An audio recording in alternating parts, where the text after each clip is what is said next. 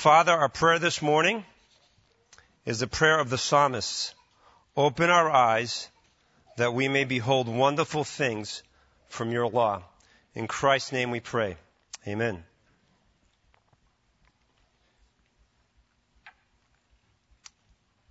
Hopelessness can lead to despairing even of life itself. Hopelessness can lead to despairing even of life itself. Listen to the words of Scripture from some men of God who bear witness to that truth. Quote, "If you will treat me like this, kill me at once, if I find favor in your sight, that I may not see my wretchedness." Close quote. That was Moses, the leader of Israel. When the nation of Israel was complaining and grumbling and murmuring that they were in the wilderness and they were crying out for meat. And Moses was saying to God, I didn't sign up for this. Did I conceive this people? Did I give birth to them that you have let me bear the burden alone? And God was so upset with their murmuring and grumbling, he said to the nation of Israel, I'll give you meat, not only for one day, not for 2 days, for a month, until it's coming out of your nostrils. And Moses said, if you will treat me like this.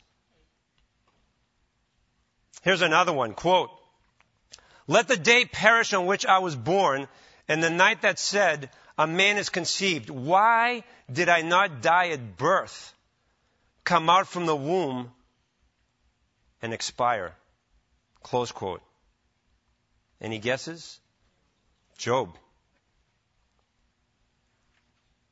Here's another one from one of the major prophets. Quote, "Cursed be the day on which I was born." Is a good qualification for a prophet, right? He continues, "Why did I come out from the womb to see toil and sorrow and spend my days in shame?" Close quote. That's the weeping prophet, Jeremiah, who, by the way, when God called him, what a ministry to be called to, he says, Jeremiah, I'm calling you to go to this people and to speak to them. But by the way, no one's going to listen to you. You want to sign up for that ministry? Yet another one. Quote, "Therefore now, O Lord, please take my life from me, for it is better for me to die than to live. I do well to be angry, angry enough to die." Close quote. Jonah, who tells God that was the reason that he was disobedient initially, as we will see. And last but not least, from the New Testament, quote, "For we were so utterly burdened beyond our strength that we despaired of life itself." The great apostle Paul, in his opening chapters to 2 Corinthians. All these statements bear witness to the truth that hopelessness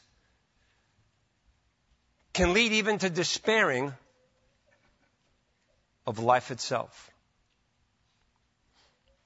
When we had our men's retreat back in December, my office was a mess, and it was time for me to clean it up. And it's one of those things, when you decide to clean up something in your house, you find things you never knew still existed. But this was a good one.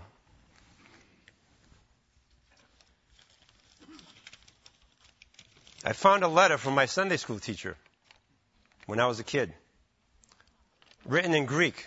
It's all Greek to you, I know. She had been struggling with cancer, and my wife and I, before we had children, went to visit her. She was living in Arizona, but she was coming out here to Boston for treatments, and I said when she comes out here, we need to go visit her. And we did. We visited with her. And this is what she writes in the letter, some of what I translated, to see, even in the midst of her difficulty, the hope that she had. And I quote what she wrote. "Many times," she wrote, "we think that God we think that to God we will bring just the big problems. No. Every problem, she says, we are to bring to him and trust him. I'm saying this from experience. He is the same God. He is faithful, she says. So many years he has been faithful to his promises that now he's going to be made out to be a liar? Ask and I will give, but first the kingdom of God and the others will be added. Naturally, man always murmurs. I will never forget one story. This was funny. They asked why God made man last. One answered, because man will always murmur against God and would say, this worm, we don't need it. Leave it alone. This thorn, it's useless. Thus, God made man last once he made everything else in peace. She continues, God gives us so many good things, and we don't say anything. But when something bad comes along, we go after him. Wait, she says, we don't know what will come later. You don't know the plans of God. Words of hope. And she continued, even in her state, to not only give words of hope, but encouragement to me. And she finishes the letter this way. I pray that the Lord will allow you to see fruit and that you will glorify God. And you rejoice when you see that the seed and the labor didn't go to waste. Sometimes we think for some of those who are indifferent and ask ourselves, where are the other 9? It's okay, my son.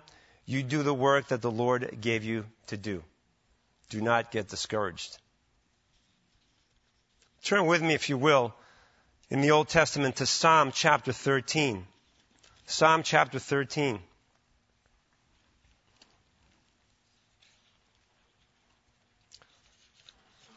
In the midst of difficulty, in the midst of trials, when there is hopelessness and utter despair, even of life. But yet, as we will see here from the pen of David, that there can be hope even in the midst of difficulty.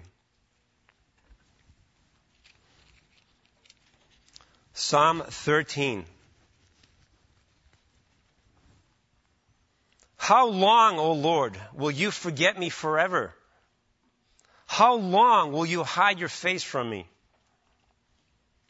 How long must I take counsel in my soul and have sorrow in my heart all the day? How long shall my enemy be exalted over me? Consider and answer me, O Lord, my God.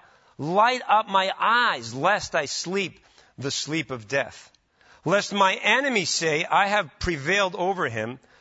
Lest my foes rejoice because I am shaken. But I have trusted in your steadfast love. My heart shall rejoice in your salvation. I will sing to the Lord because he has dealt bountifully with me. Note at the beginning of the psalm, which is actually in the original Hebrew text, a lot of the psalms have a title, a subtitle, if you will, explaining the background, sometimes the author of the psalm. But notice what it says at the beginning in your Bibles. It should say there, before verse 1, to whom? To the choir master. To the choir master. We have at the beginning of our worship service, in your bulletin you'll see, call to worship. This is the call to lament. To the choir master. The book of Psalms, John Calvin described as following, quote, it's an anatomy of all the parts of the soul. An anatomy of all the parts of the soul. I love that. I remember when I was younger, my best friend, the days of the Good News Bible translation, his Psalms, the book of Psalms in his Bible was just covered with markings. He would go to it often. Why? Because it is an anatomy of all the parts of our soul. There are different types of Psalms. These are not hard and fast lines and rules. There are Psalms within Psalms, just like different genres of the Bible. For example, you have narratives, the New Testament narratives, the Gospels, and within those narratives you have another genre, parables, for example. But these categories are there to help us understand the different types of Psalms. For instance, there are Psalms of thanksgiving, pretty self-explanatory, that give thanks to Yahweh. There are royal psalms, which focus on Christ as the sovereign ruler. Messianic psalms, if you will. There are those that are called enthronement psalms that focus on the sovereign rule of Yahweh. There are wisdom psalms. This is, after all, the psalms is part of the greater part of Scripture called the wisdom literature. And then there are imprecatory psalms, which invoke God's wrath and judgment against sinners. But the most are psalms of lament. 50 of them out of 150 psalms, 1/3 of the book of Psalms are psalms of lament.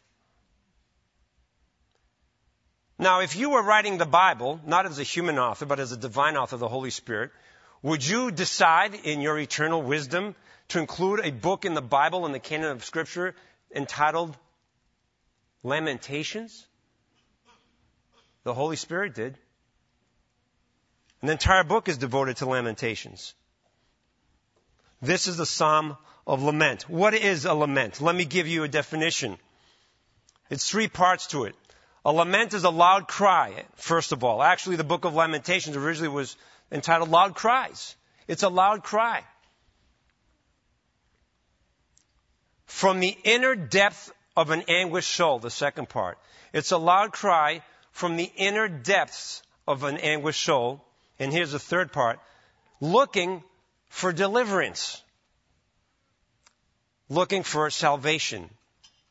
A lament is a loud cry from the inner depths of an anguished soul that is looking for deliverance. Listen to some of the laments sprinkled throughout Scripture. Some in the Psalms and one from Job. Job 7:11.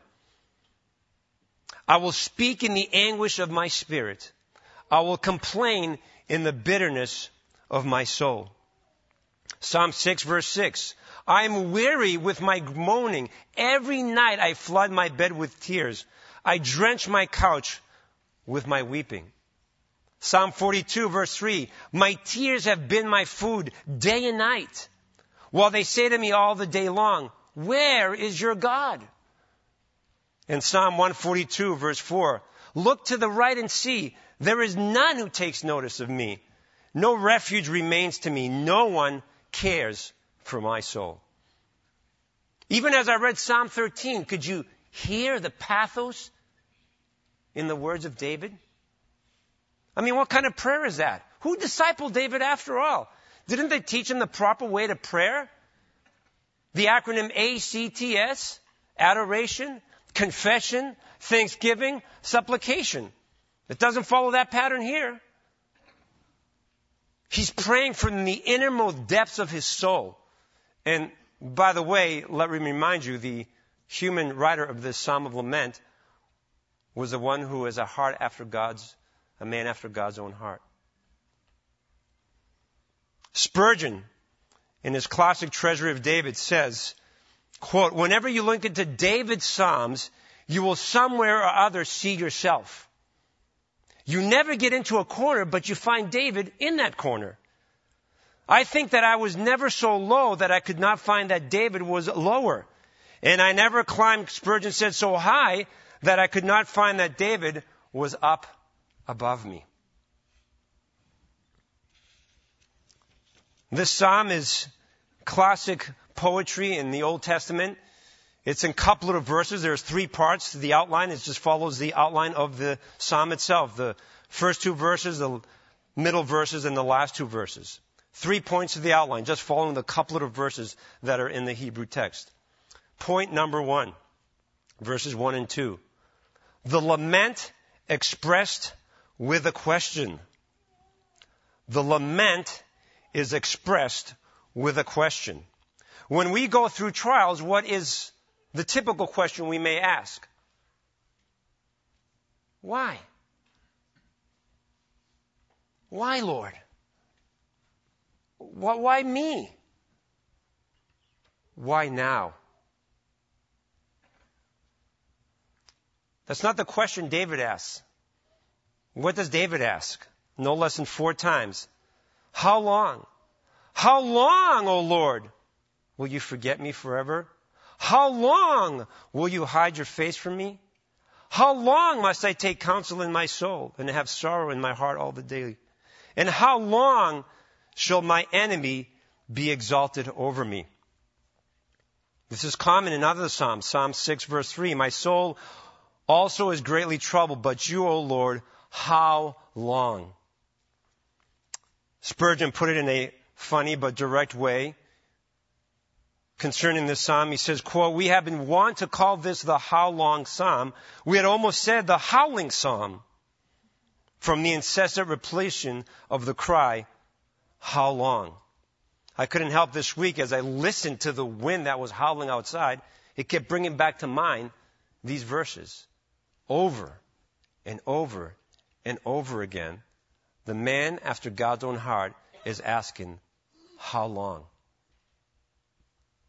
Even the saints in Revelation asked that question. Revelation 6:10. They cried out with a loud voice, O sovereign Lord, holy and true, how long before you will judge and avenge our blood on those who dwell on the earth?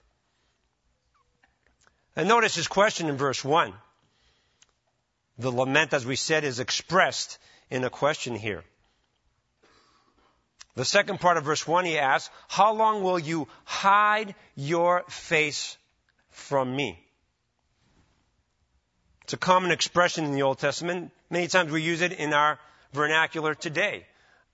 I remember with my dad growing up, and when I wanted his attention, I would say, Dad, are you listening to me? I'm listening to you, he'd say. I said, but you're not looking at me. He says, I can listen to you without looking at you. I love my dad. But the expression in the Old Testament, hiding the face, look at the context of verse 1. The first part of verse 1. How long, O Lord, will you what? Will you forget me forever? That expression, hide your face, is an expression that expresses the lament of God hiding, forgetting. Now, God, we know, never forgets. But David is expressing from the innermost being of his anguished soul how he feels. It's used other places in the Psalms. Psalm 44 verse 24, it connects hiding God's face from him forgetting. It says there, why do you hide your face? Why do you forget our affliction and oppression? It's as if David is saying, God, do you not care? You're hiding your face. You've forgotten what's going on in my life. This difficulty I'm going through. How long? How long? There are other places in the Psalms where some of the struggles that David goes through, he makes very clear it's because of sin in his life. For example, Psalm 51, which is very clear. It says in the introduction that it was when Nathan the prophet went to him after he had gone into Bathsheba. And David makes it very clear in that psalm. He says, quote, have mercy on me, O God, according to your steadfast love, according to your abundant mercy. Blot out my transgressions, wash me thoroughly from my iniquity, and cleanse me from my sin. For I know my transgressions, and my sin is ever before me. No less than 5 times does David in that psalm mention his personal sin. It's not in this psalm. But that expression, nonetheless, hide your face, in the Old Testament is also used in connection with God hiding his face from sinners. Isaiah 59 verse 2, for example. God says through the prophet Isaiah, your iniquities have made a separation between you and your God, and your sins have hidden his face from you so that he does not hear. Though David doesn't specify that it was a sin, as we will see later on, he mentions an enemy of his that seems to be the issue of his difficulty. But sometimes how do we react when we go through difficulty? We can react like David did. Lord, where are you? You're forgetting what I'm going through? Or Lord, is it something in my life? Let me illustrate it with some examples from the Bible. Job's 3 friends were not privy to what we are, which was chapter 1, right? The scene in heaven, where Satan comes to the Lord, the sovereign, and says about Job. They weren't privy to that. So After being quiet for a little bit, then they spoke up. His friends did. And this was their theology why Job was going through what he was going through. Eliphaz said, quote, "As I have seen, those who plow iniquity and sow trouble reap the same." In other words, Job, this is why you lost everything. Your health, your kids, your land. Because this is what you sowed, this is what you're going to reap. Bildad, the Shuhite, if your children, quote, have sinned against him, he has delivered them into the hand of their transgression. If you, Job, are pure and upright, surely then he will rouse himself for you and restore your rightful habitation. Their theology was, okay, the reason, Job, you're going through what you're going through is because of your sin. I love this illustration. New Testament. What was the disciples' theology in John chapter 9? Pastor Steve has walked us through that chapter already. The blind man. John chapter 9 begins, as he passed by, he saw a blind man from birth, and his disciples asked him, "Rabbi, who sinned? This man or his parents?" In other words, the only cause and effect reason why this man is blind is because of his sin or his parents' sin. That he was born blind, they asked. Jesus answered, it was not that this man sinned or his parents. He debunked their theology at that point. But why? Jesus said that the works of God might be displayed in him. So this expression, hide your face, sometimes in the Old Testament even, refers to God separating himself because of sin. But that's not always the case. Here, David says, hiding your face, you have forgotten me. Have you forgotten me, what I'm going through forever? And notice in verse 2, there's a transition in verse 2, as he expresses this lament with a question. In the first verse, its focus is on Yahweh. How long, O Yahweh, will you forget me forever? Notice what he says in verse 2. The transition goes from God, from Yahweh, to self. How long must I take counsel in my soul?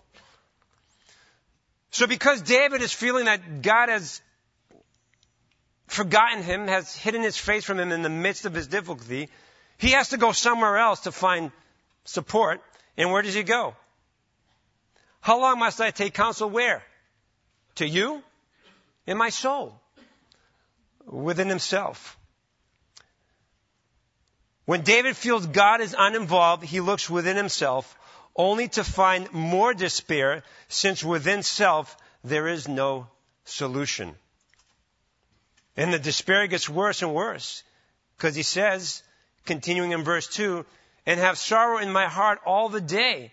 How long shall my enemy be exalted over me?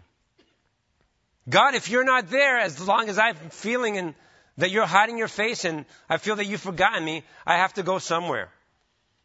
I have to take counsel within my soul. The sorrow has grown within my heart. My enemy is exalted over me. That says a lot to us today. Where do we go in the midst of trouble and it's a time of lament through difficulty? Whether it's a loss of a loved one, whether it's a chronic illness we're going through, whether it's a wayward child. If we feel, like David, that God has forgotten, do we go within ourselves to find the answer? David said, I did, and I had more sorrow in my heart. One author puts it this way, quote, it is a common temptation when trouble lasts long to think it will always. Despondency then turns into despair, and those that have long been without joy begin at last to be without hope. Now, it doesn't tell us in the text how long this was happening, but whether it was actually in reality long or not, to David it seemed long. He asked the question 4 times. He says, will you forget me forever? Have sorrow in my heart all the day? This is continuous. It's like in the other Psalms when he says, my tears have been my food day and night. So here he opens up this lament by expressing it in a question. The middle 2 verses, the second point of our outline. The lament is expounded in a petition. The lament is expounded in a petition. He kind of hints of it at the end of verse 2 when he refers to my enemy. He talks about it again in verse 4. Lest my enemy say. Who is that enemy he is referring to? Certain Psalms make that very clear. For example, Psalm 18, the initial title, it says, to the choir master, a psalm of David, the servant of the Lord, who addressed the words of this song to the Lord on the day when the Lord delivered him from the hand of all his enemies and from the hand of Saul. Psalm 142 also says, when David was in the cave, that was the background when Saul was pursuing David to kill him before David was king. Some people say that could be a possibility of who the enemy is. Or could it be maybe his son Absalom, who when David was king, he won the hearts of the people and his own counselor in order to usurp the king's authority over Israel. We don't know for sure. But whether it was Saul or Absalom and any of his other enemies, to David, this was a real thing that was happening to him. And in the midst of his lament, he gives 3 petitions. Notice what they are in the middle of verses. Number 1, consider. It's the exact opposite of what he said in the earlier verses. Lord, you've hidden your face. You've forgotten about me. Now consider. In other words, remember what I'm going through. Take action. Second petition, verse 3. Consider and what? Answer me. He's asking God to answer his prayer of lament. And notice how he addresses him, again with the same term, Yahweh. O Lord, what? My God. Personal. David was addressing Yahweh as his God. My God, consider and answer me. And the third request, at the end of verse 3, notice in the text, he says, light up my eyes. Light up my eyes. What does that mean? It could be one of 2 meanings. One possible meaning, it could be referring to physical vigor and vitality, to restore his physical strength. For example, you don't have to turn there, but in 1 Samuel 14, it talks about that. It uses that similar expression. It says, the men of Israel had been hard pressed that day, so Saul had laid an oath on the people, saying, cursed be the man who eats food until it is evening, and I am avenged on my enemies. So none of the people tasted food.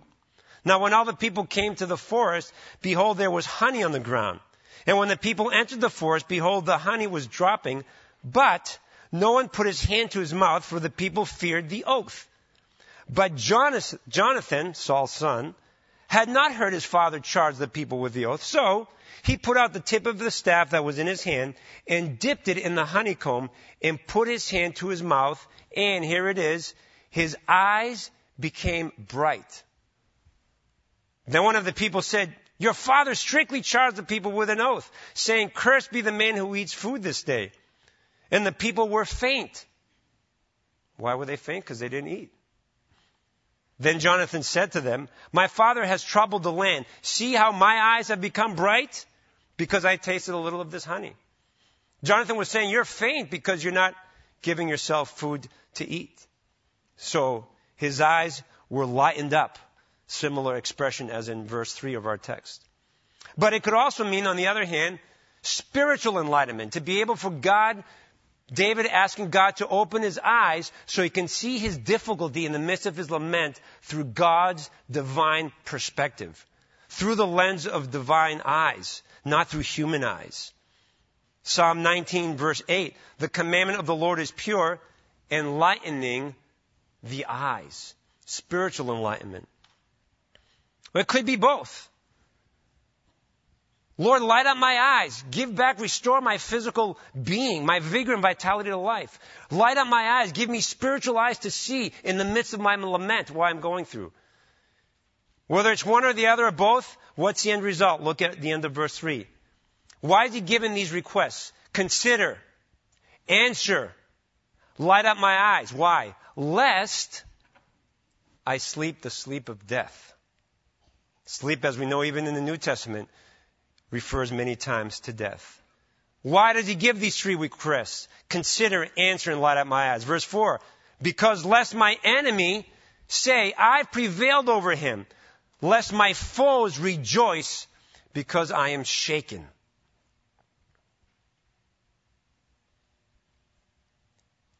He's asking God at the beginning of the psalm, how long?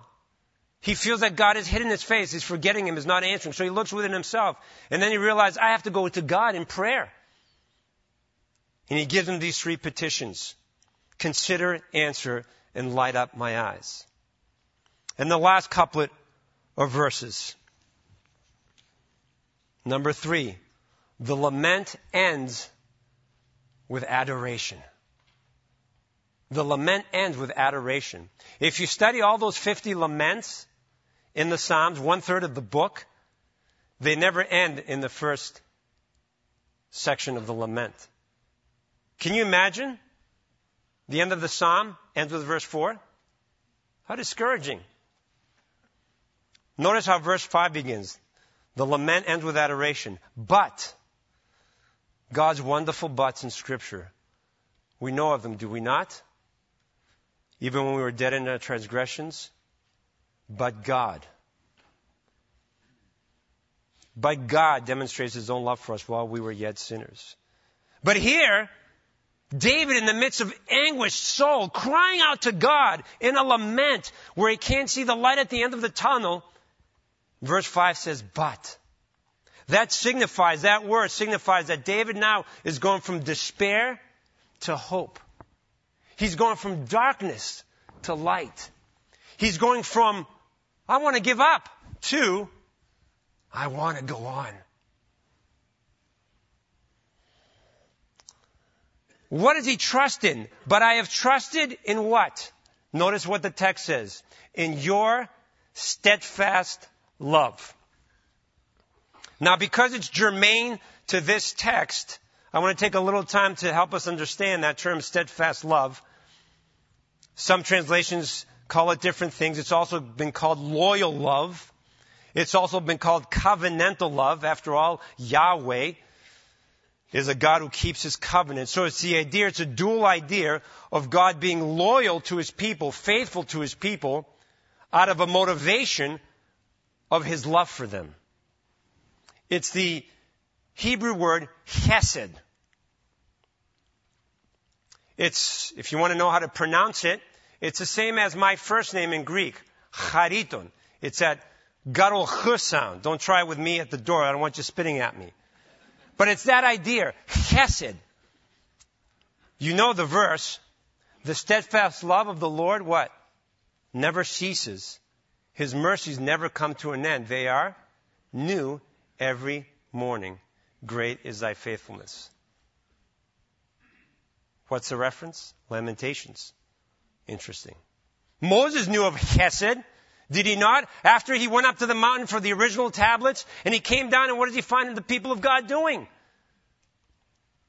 So he goes up again, Exodus 34, and he says, and the text says, the Lord passed before him and proclaimed, the Lord, this is God talking to Moses of this steadfast love, which our lamenting David is trusting in here.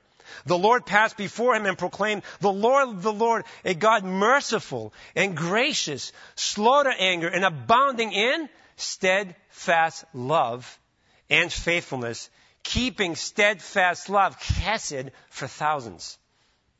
Jonah knew of this as well. Jonah 4, verse 2, and he prayed to the Lord and said, O Lord, is not this what I said when I was yet in my country? That is why I made haste to flee to Tarshish. In other words, Jonah is saying, I didn't obey you initially because I knew what you were going to do if the people of Nineveh repented.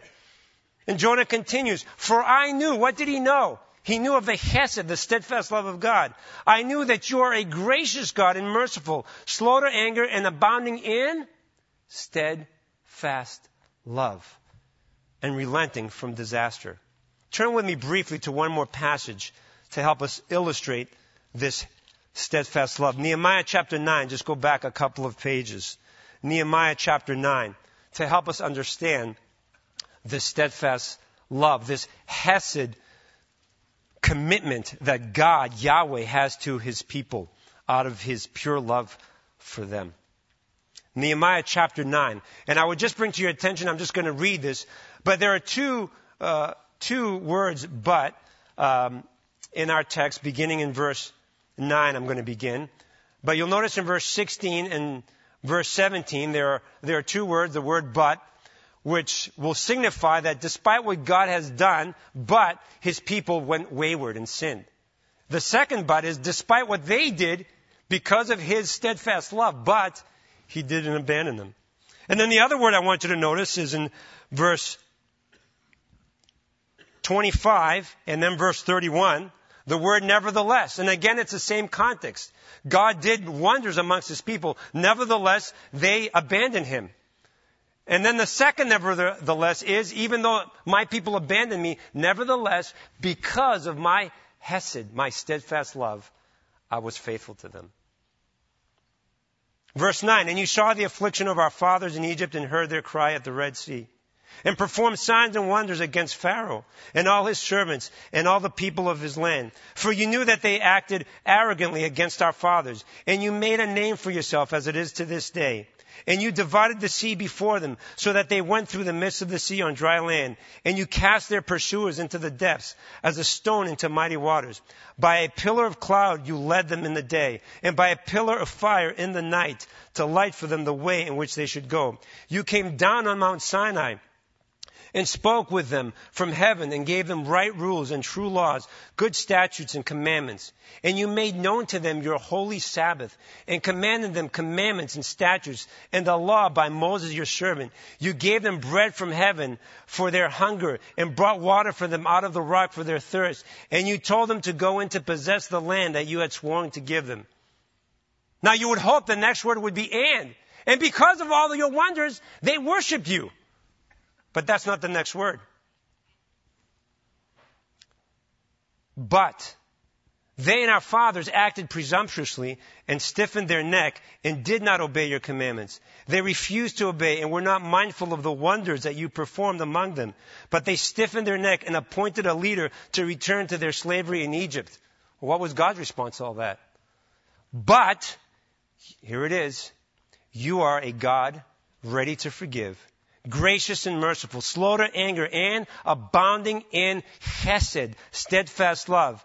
And you did not forsake them, even when they had made for themselves a golden calf and said, this is your God who brought you out of Egypt, and had committed great blasphemies. You in your great mercies did not forsake them in the wilderness. The pillar of cloud to lead them in the way did not depart from them by day, nor the pillar of fire by night to light for them the way by which they should go. Verse 20. You gave your good spirit to instruct them, and did not withhold your manna from their mouth, and gave them water for their thirst. 40 years you sustained them in the wilderness, and they lacked nothing. Their clothes did not wear out, and their feet did not swell. And you gave them kingdoms and peoples, and allotted to them every corner. So they took possession of the land of Sihon, king of Heshbon, and the land of Og, king of Bashan. You multiplied their children as the stars of heaven, and you brought them into the land that you had told their fathers to enter and possess. So the descendants went in and possessed the land, and you subdued before them the inhabitants of the land, the Canaanites, and gave them into their hand, with their kings and the peoples of the land, that they might do with them as they would. And they captured fortified cities and a rich land, and took possession of houses full of all good things, cisterns already hewn, vineyards, olive orchards, and fruit trees in abundance. So they ate and were filled, and became fat, and delighted themselves in your what? Great goodness. So what do you do when you delight yourself in God's great goodness? Next verse. Nevertheless, they were disobedient and rebelled against you, and cast your law behind their back, and killed your prophets who had warned them in order to turn them back to you. And they committed great blasphemies. Therefore you gave them into the hand of their enemies, who made them suffer. And in the time of their suffering they cried out to you, and you heard them from heaven. And according to your great mercies you gave them saviors, who saved them from the hand of their enemies. But after they had rest, they did evil again before you, and you abandoned them to the hand of their enemies, so that they had dominion over them. Yet when they turned and cried to you, and you heard from heaven, and many times you delivered them according to your mercies. And you warned them in order to turn them back to your law.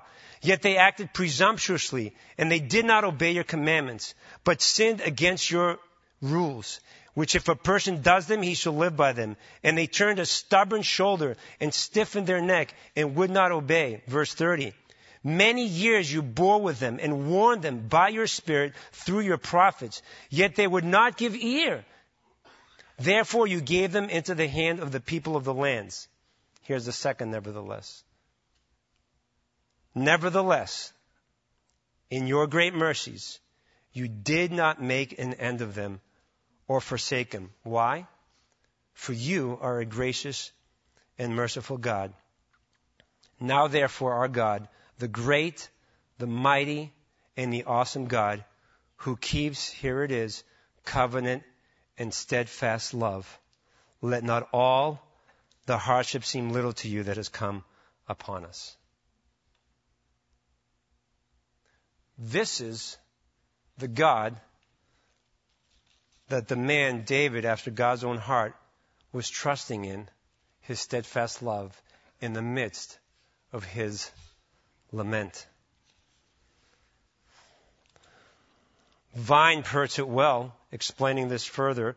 He says, quote, love by itself easily becomes sentimentalized or universalized apart from the covenant. Yet steadfastness suggests only the fulfillment of a legal or similar obligation. Chesed refers primarily to mutual and reciprocal rights and obligations between the parties of a relationship, especially Yahweh and Israel. But Chesed is not only a matter of obligation, but is also of generosity. It is not only a matter of loyalty, but also of mercy.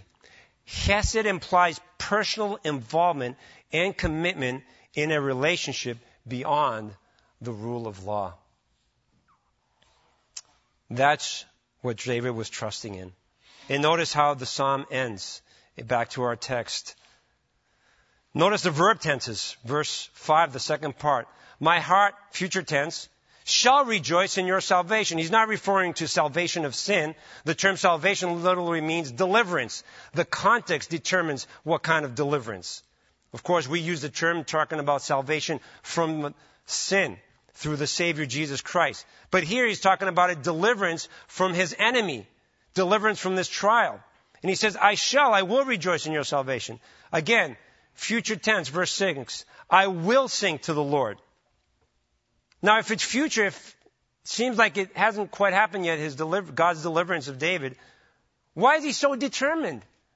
How can he say in the midst of his trial, I will sing, I shall rejoice? Notice the ending. Because why? Verse 6. He has dealt bountifully with me. He's recalling back how God had dealt with him before. And he's able to be determined to rejoice in God's deliverance and to sing to the Lord. Why does the lament end in adoration? Simply because in the midst of David's difficulty, he had a confident assurance in the unchanging character of God. In the midst of your difficulty, where is your assurance? Circumstances of life will change. The only thing that is constant is God's unchanging character. What can we learn in closing? Some lessons, some takeaways.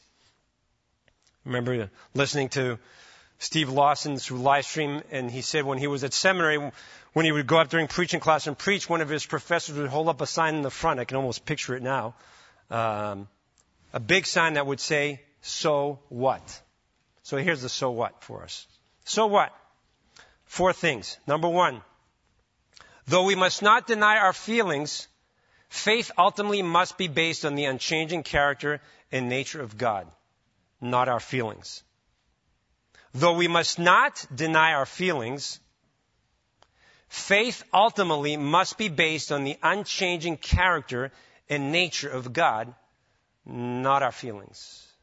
Notice that I purposely said we must not deny our feelings. I remember as a young Christian, many of you might know this, I was shown the train illustration. I have to show this to my son because he's a train fanatic. You know, you have the engine, right? and the caboose. Faith is in the middle. And our faith, the object of our faith, is on fact, the engine, the facts of the truth of the gospel and the word of God. The caboose was the feelings. Our feelings follow that because our feelings change. But yet we are not to deny our feelings. But our faith ultimately should rest in the unchanging character and nature of God. The Nelson Study Bible says this, quote, "The Psalms of Lament are a model of godly response to suffering. The Lord doesn't expect us to remain stoic when we face suffering. We can pour out our souls to the Lord.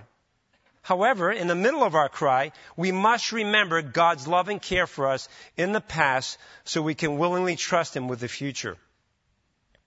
Warren Wiersbe puts it similarly. "We must not deny," he says, "our feelings and pretend that everything is going well, and there is no sin in asking, how long? But at the same time, we must realize how deceptive our feelings are and that God is greater than our hearts."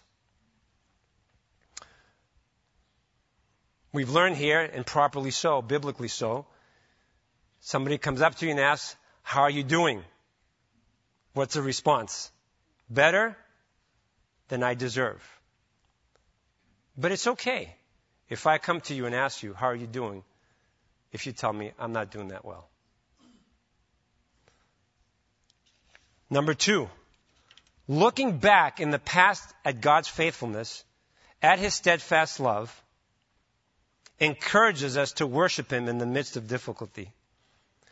Looking back in the past at God's faithfulness, at His steadfast love, encourages us to worship Him in the midst of difficulty. Looking back at what? Through the pages of Scripture.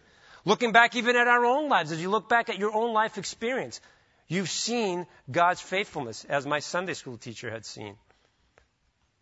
It's one thing to worship after He delivers. It's another thing to worship before He delivers. Number 3, 2 more and we're done. When we've been from despair to hope, we can be better ministers of God's grace to others. When we've been from despair to hope, we can be better ministers of God's grace to others. This is New Testament stuff, 2 Corinthians 1. Praise be to the God and Father of the Lord Jesus Christ, the Father of mercies and the God of all comfort, who comforts us in all our troubles. Why?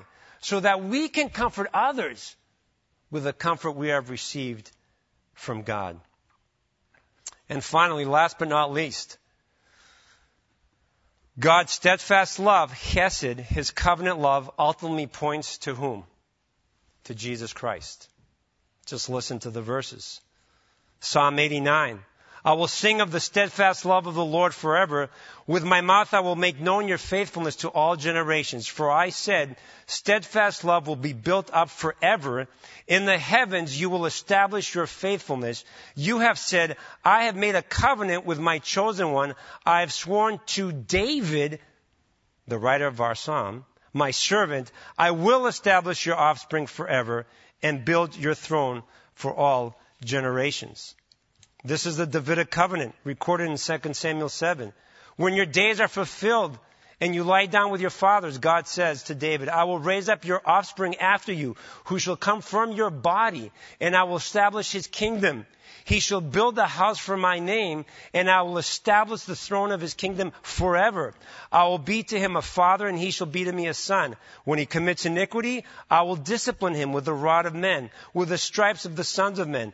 But my steadfast love will not depart from him, as I took it from Saul, whom I put away from before you. And your house and your kingdom shall be made sure forever before me. Your throne shall be established forever. Why did God deliver David in our specific psalm?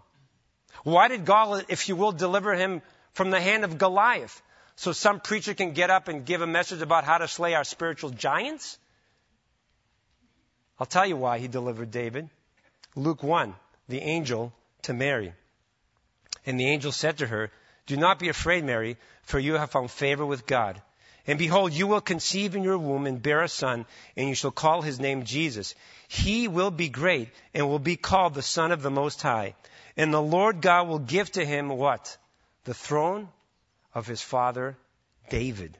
and he will reign over the house of Jacob forever, and of his kingdom there will be no end. I began the message with this statement. Hopelessness can lead to despairing even of life itself. But the greatest hopelessness there is in life is in your spiritual salvation. Not only are you hopeless to save yourself from your sin, but the Bible instructs you that you are helpless, you are weak, you are at enmity with God, and you are dead, darkened in your understanding. The only hope, the only help for your salvation is to turn to the Lord Jesus Christ. Where are you this morning? What part of the psalm do you find yourself in? Are you in verses 1 and 2 crying out to the Lord? Lord, how long? How long? Are you making maybe in the middle of the psalm petition? Lord, don't hide your face. Don't forget me. I know you haven't forgotten me, but consider answering me. Enlighten my eyes. And can you say like David did at the end of the psalm, but I will trust in God's steadfast love.